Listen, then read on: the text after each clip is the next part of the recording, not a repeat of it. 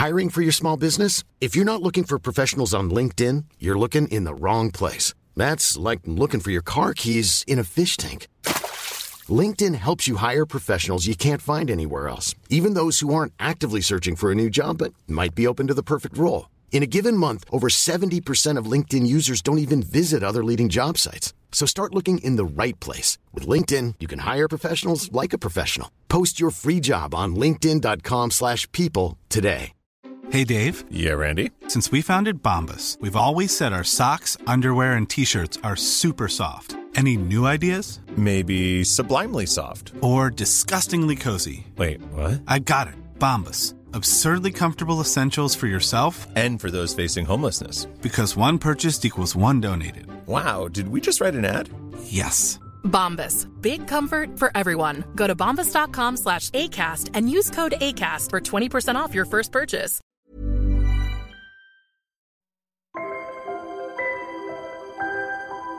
So this is what I like to think of as season 2. Season 2 after a very short season 1. Yes. The pilot season, if you will. Yeah, the hiatus was almost longer than the season, but we're back again now. I think if we don't say it, people won't notice. Oh, yeah. So we're back anyway, aren't we? We are back, yeah. We're back. Lots has happened. Lots of things to talk about. Lots to chat about. And I've missed doing this. Yeah, me too, actually. We've just both been really busy. And I suppose we've come to the conclusion that is going to happen sometimes. Yeah. So we want to get the Stuniverse out as often as possible. And there'll be some times when we just can't. And sorry about that, but we'll do our best because we really enjoy doing it. And it's so nice when people send us messages. People we don't know send us messages saying, loving the podcast. When's the next one out? Yep, I'm so grateful to everyone who's been enjoying it and sending their ideas in. So yeah. I'm more grateful than Stu, actually. How much more? Where are you on the scale? No. You quantify your gratefulness first. If we call yours X, yes. I'm X plus 1. X. Oh, so that's like almost the same, really, isn't it? No, mine's more.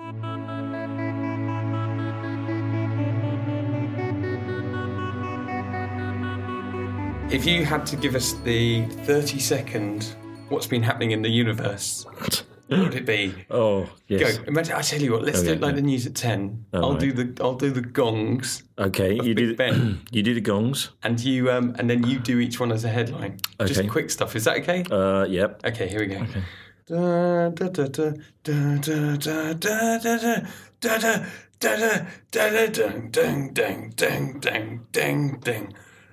Bong. Astronomers have discovered gravitational waves. Dong. A strange radio flash from across the universe has done something and been demystified. Dong. Another one. God. Oh, yes, people think we can get to Mars in 3 days.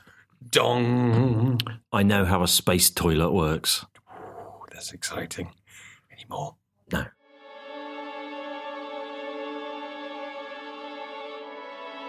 It's that old favourite, that old chestnut. It's becoming almost a regular feature, isn't it? Gravitational waves. And hold on, is that our old friend Lisa Pathfinder? Not in this instance, actually. Oh, okay. It's a completely different ground-based observatory called LIGO. That's not as exciting, is it? It does have massive laser beams in it. You've got me. Yes. It all just happened. These signals that we thought were there, these gravitational waves, predicted 100 years ago by Albert Einstein, have now definitively been detected. So it is quite extraordinary. I mean, it's genuinely groundbreaking. The story that goes behind it is that a number of these gravitational wave observatories have been built around the world. They need to measure disturbances. These gravitational waves themselves are about 1,000th the width of an atomic nucleus. Oh, okay. I thought you were going to say a human hair. No way. Much smaller than that. Much smaller than that, you idiot.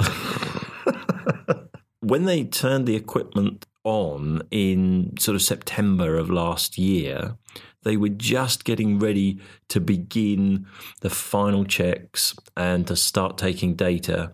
And they'd spent about a year upgrading the equipment. And so they were all ready, and they were hopeful of seeing something within 6 months or so. Right. They saw something even before they'd started taking their real science data, a really, really big signal, and unexpectedly large, which is why it was so obvious and so soon to be discovered. And in the analysis of this, the only thing they can find that really fits this signal that they've seen is the collision of two black holes, and each of the black holes is about 30 times the mass of the sun. And now they're one combined black hole, about 1.3 billion light years away. So a super black hole. It is it's a puzzling size for a black hole. It's something that's called an intermediate mass black hole. And we know how black holes of a few times the size of the sun are formed. They come from exploding stars. And then at the center of every galaxy, you see supermassive black holes, which are millions to billions of times the mass of the sun. But this sort of 30 to 100 to 1,000 times the mass of the sun. We know of a few of those kinds of black holes, but they're very rare, they seem to be, and we don't really know how they form. So to see these straight away is fantastic, actually. It is, as I think I've said before, it's like having a whole new sense with which to observe the universe. So we've got sight sussed, you see the light and all the other radiations. But now to be able to detect these ripples in the space-time continuum, the gravitational waves, it's like adding sound into the mix as well. So the way we look at the universe is just going to change completely. I mean, this is Nobel Prize winning territory, without question. You do look very excited. I am genuinely excited about this, actually. Yeah, I mean, I ran the Guardian's live blog that day, and it was just, it was thrilling. There'd been quite a lot of leaks leading up to it, so we pretty much knew what to expect. But even so, just the actual announcement itself that, this was true, the rumours were true. And one of the reasons for the rumours leaking out is because the scientific collaboration that's worked on the LIGO observatory is about 1,000 scientists. So it's pretty hard to keep all of them quiet. But the other thing, of course, is that they did it absolutely scientifically correctly, and they had all their results peer-reviewed by others before they announced them. So again, it's another route for leaks to happen. But it does mean that everything's been totally checked through. So this one is not going to go away, and the signal is just so obvious that it's clearly a positive detection. I'm going to say something now that might sound, stupid. Surely not. I reckon it's possible. What does this discovery mean for us? I know you said about giving us that new sense for understanding the universe, but on a practical level? The honest answer is it's not clear yet what this could do for us, what this will help. We are seeing these minuscule distortions now in this space-time continuum. And the space-time continuum is this mathematical construction that Einstein invented with which to understand the universe. It's like a framework. And we just don't know what the reality of the space-time continuum is. We know we can describe it with mathematics, but we don't know what it is. But now that we're actually seeing things happening to the space-time continuum, these gravitational waves, maybe the continued study of them will show us or give us clues into what space-time truly is. And that's really where all our progress in fundamental physics reaches the stumbling point. Right. Every time you try to go deeper than the theories we have, one way or another, you always end up just running aground on the fact that you don't know what the space-time continuum actually is. Is it particles itself? Is it something else? What is it? And so this gives us another route into that. If we can understand that, obviously every time we've understood something, atomic structure, for example, electronics has given us electronics, things like that. We've always found a way to manipulate it and use it. Mm-hmm. And so, understanding the space-time continuum will inevitably lead to us doing new things, new technology, new engineering, that kind of thing. Maybe even all the big science fiction ideas you talk about, you hear about, such as warp drives and anti-gravity and things like that. You're speechless. Yeah, it's huge, isn't it? It is huge. I mean, quite literally. Yeah. Well, and very small. And very small. Tiny.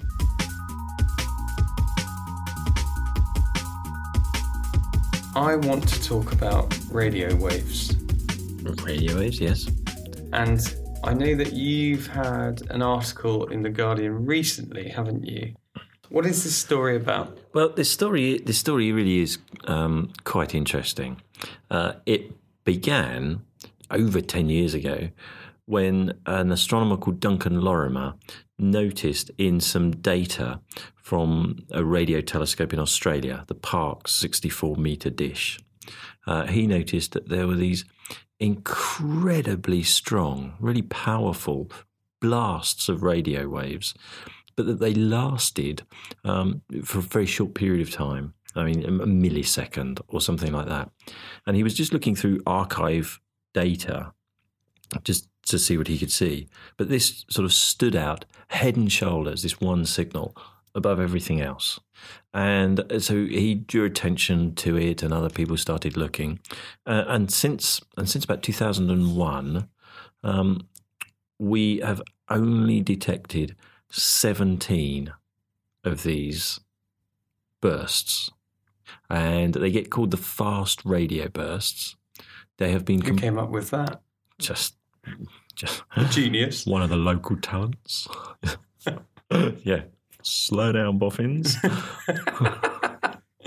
You're going to burn out if you carry on at this speed. At that level. Yeah. So 17 of them? Yeah, just 17. When you say 17 bursts, so how long did these bursts last? Was it just one single one each time? Or? Yeah, one single one each time for a millisecond or so. And that counts as one of the 17 bursts? Yes. And there were 17 of these since when? Since about 2001. Most of them were detected also by the Parkes radio telescope, which made some people think that perhaps it was something that was peculiar to the antenna, that it was a fault or something like that. Or a wallaby. Well, in fact, when they went looking, they found other radio bursts in the Parkes data that looked like they might be these fast radio bursts. And so there were many, many more of them. They called them, what is it? They gave them a rather strange name, peritons. I don't know why they called them that. It's not obvious, like fast radio burst. They discovered that these ones came when they heated up their lunch in the microwave ovens. and if they opened the door before the clock had ticked and the magnetron had stopped, as they opened the door, a little burst of microwaves hit the dish and made a spike that looked like it was some kind of massive interstellar catastrophe. Okay. So is it possible that someone has had scrambled egg 17 times since 2001? Or like an alien in a distant galaxy has made scrambled egg. Or a wallaby. I'm Sandra, and I'm just the professional your small business was looking for. But you didn't hire me because you didn't use LinkedIn Jobs. LinkedIn has professionals you can't find anywhere else, including those who aren't actively looking for a new job, but might be open to the perfect role, like me. In a given month, over 70% of LinkedIn users don't visit other leading job sites. So if you're not looking on LinkedIn, you'll miss out on great candidates like Sandra. Start hiring professionals like a professional. Post your free job on linkedin.com/people today. Since 2013, Bombas has donated over 100 million socks, underwear, and T-shirts to those facing homelessness. If we counted those on air, this ad would last over 1,157 days. But if we counted the time it takes to make a donation possible, it would take just a few clicks. Because every time you make a purchase, Bombas donates an item to someone who needs it. Go to bombas.com/ACAST and use code ACAST for 20% off your first purchase. That's bombas.com/ACAST, code ACAST.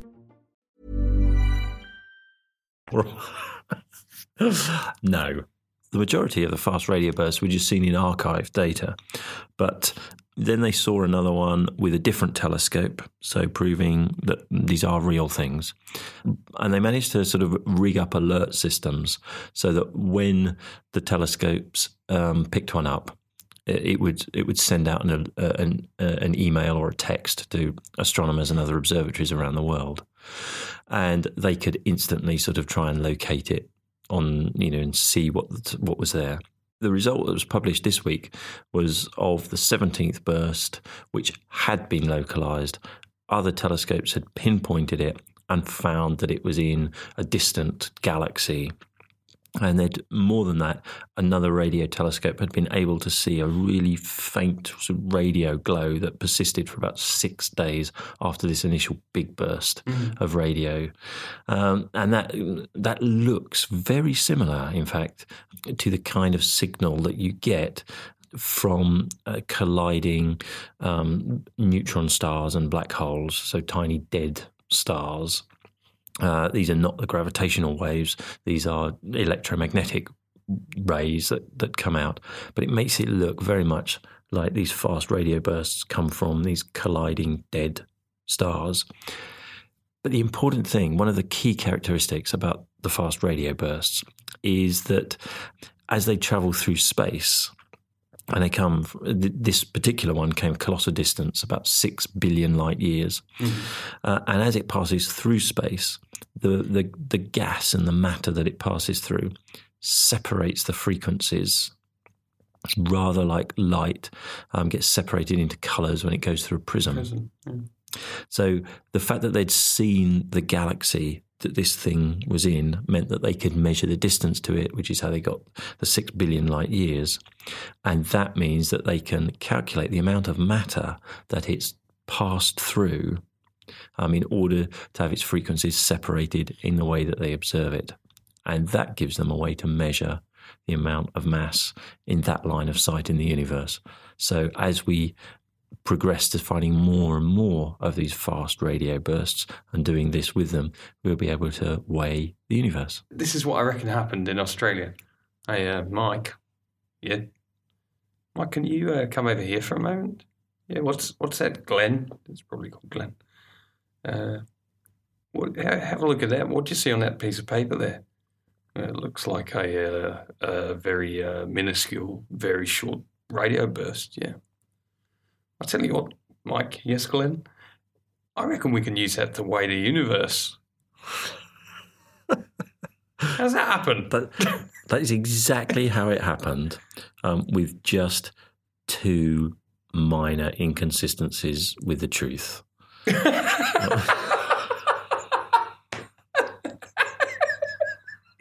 Blasted wallaby. Yeah. He's opened the microwave before it's finished. You'll probably see that appear on the graph. I'm leaving you, Glenn. We've gone into soap territory. We are doing more of these recreations for definite.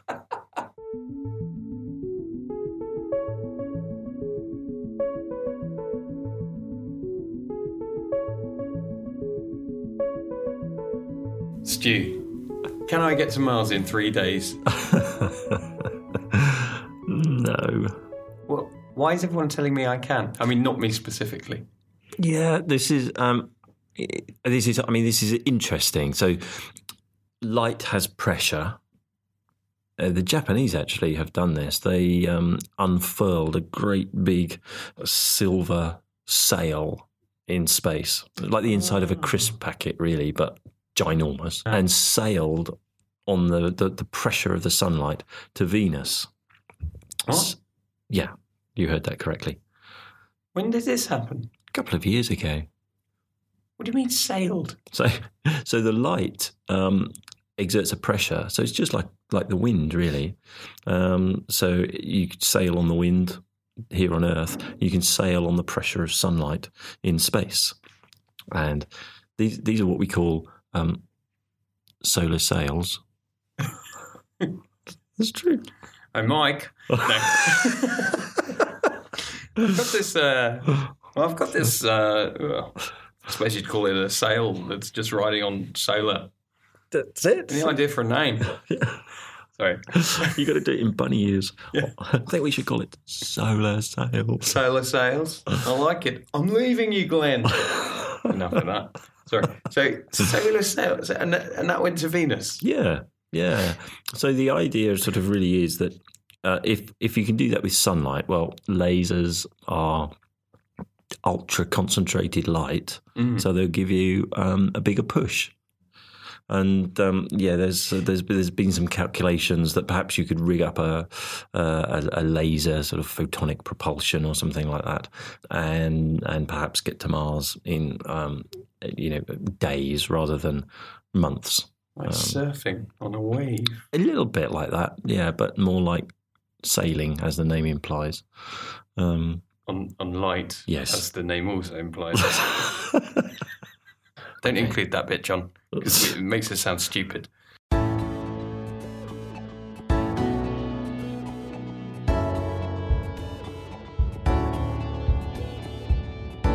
You made a rash promise in our last podcast, didn't you?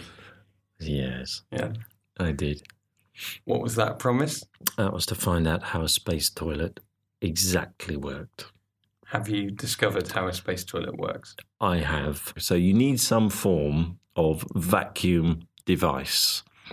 To suck? Yes. Okay. I am now going to read you verbatim a paragraph from Wikipedia. The male urine receptacle is a plastic funnel 2 to 3 inches in width and about 4 inches deep. A male astronaut urinates directly into the funnel from a distance of 2 or 3 inches away. The female funnel is oval and is 2 inches by 4 inches wide at the rim. Near the funnel's rim are small holes or slits that allow air movement to prevent excessive suction. You know, if I was on that space station, I'm not sure I'd be able to go. No. I couldn't be doing it if there's a vacuum going. That wouldn't help.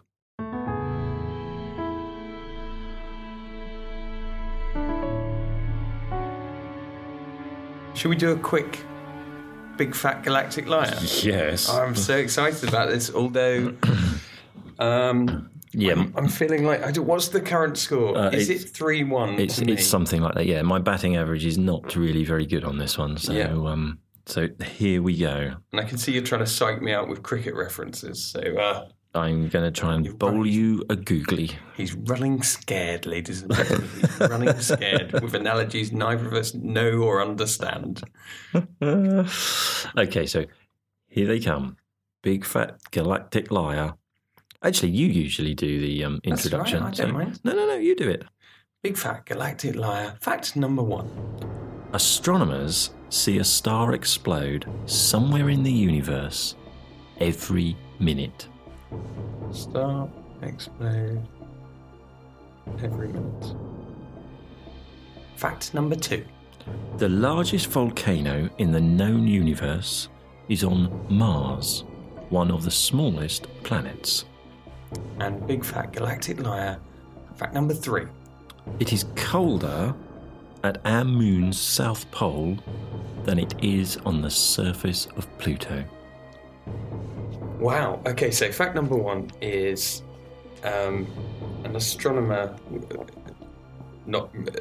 presumably not the same one, sees a star explode every minute. Correct. There are a lot of stars out there. I know that to be true. There are a lot of astronomers out there. I know that also to be true. I think that sounds quite plausible at the moment. Largest volcano in the known universe is on Mars, one of the smallest planets. That sounds plausible to me because it's a rocky planet, isn't it? And so, there absolutely could be a volcano there. Like one of these big gassy giants. Correct. Yep. Which, by the way, I could have been described as on Wednesday evening. A gassy giant. Yeah. Oh, it was terrible. Yeah, I've witnessed this a couple of times. I don't even know what I ate. Well, I just everything. Yeah. Well, I suppose. Yeah, I did eat everything. I don't know why I'm not losing weight. I'm leaving you, Glenn. No. So I'm trying to think. Where else could you see? There are other planets that... Are there other planets that are rocky? Yeah, Pluto must be rocky, is it? Yeah, a bit rocky, icy. Then you've got Venus as well, and you've got Mercury as well, and of course the Earth. Of course. All our volcanoes, on the Earth. Right, so I'm starting to think maybe that one isn't as plausible. But let me deal with Big Fat Galactic Liar. Fact number 3. The moon's south pole is colder than Pluto. Right, now I think that's possible because presumably the South Pole is the one that never ever sees sunlight. Ever. It's always the dark side of the moon. And get you and your Pink Floyd references. Comfortably numb. Is that Pink Floyd? Yes. Yes. Oh. I don't know any others, so I went attemptedly. Now I reckon that is plausible because it's not like there's an atmosphere to trap in heat. So I think because it never ever sees the sun, I suppose it might get a bit of bounce back from other things, but they're quite far away. So I reckon I'm going to say this episode's lie is number 2. I reckon there's a bigger volcano that we know of elsewhere. I reckon it could even be here on Earth. Could you reveal the answer? I could. Yeah. What now? Sometime. Whenever you're ready. Don't rush it. This week's Big Fat Galactic Liar is in fact number 1. Oh! Okay. Let me describe Stu's face in this moment of victory. Imagine a child that's just been told that not only are they going to Disneyland Paris, or Euro Disney, whatever it's called, Disneyland Paris, but their parents have just bought them Disneyland Paris and are bringing it over and sticking it just outside Harlow. And only one person's allowed in, and it's that child. So what's the truth then? If they don't see one explode every minute, how often? Every day. Oh. That's still quite a lot, isn't it? It's still quite a lot. Yeah, it's about one star explodes somewhere in the universe that we detect about every day. The largest volcano is indeed on Mars, and it's called Olympus Mons. Mm-hmm. So, good old Olympus Mons, and presumably not terribly active. No, so we would think it is extinct. There is the tiniest chance that it could just be dormant. Uh-huh. And yet your reasoning was exactly right for why it's colder at the moon's south pole than at Pluto, because Pluto's surface sees the sun, but just admittedly from an extremely long way away. But there are crater floors at the moon's south pole. There's one called Shackleton crater, and they probably never seen the sun. So it's as cold as it can possibly be there. So would it be a good place to keep the beer?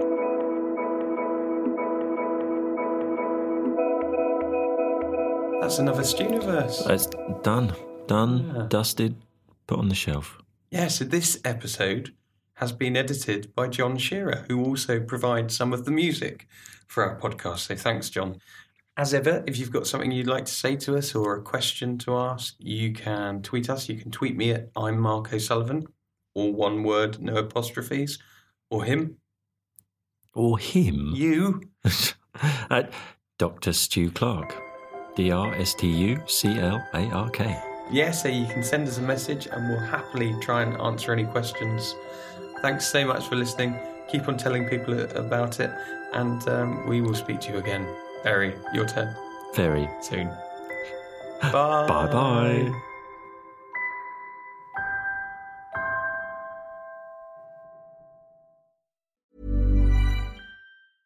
Even when we're on a budget, we still deserve nice things. Quince is a place to scoop up stunning high-end goods for 50 to 80% less than similar brands. They have buttery soft cashmere sweaters starting at $50, luxurious Italian leather bags, and so much more. Plus, Quince only works with factories that use safe, ethical, and responsible manufacturing. Get the high-end goods you'll love without the high price tag with Quince. Go to quince.com/style for free shipping and 365-day returns.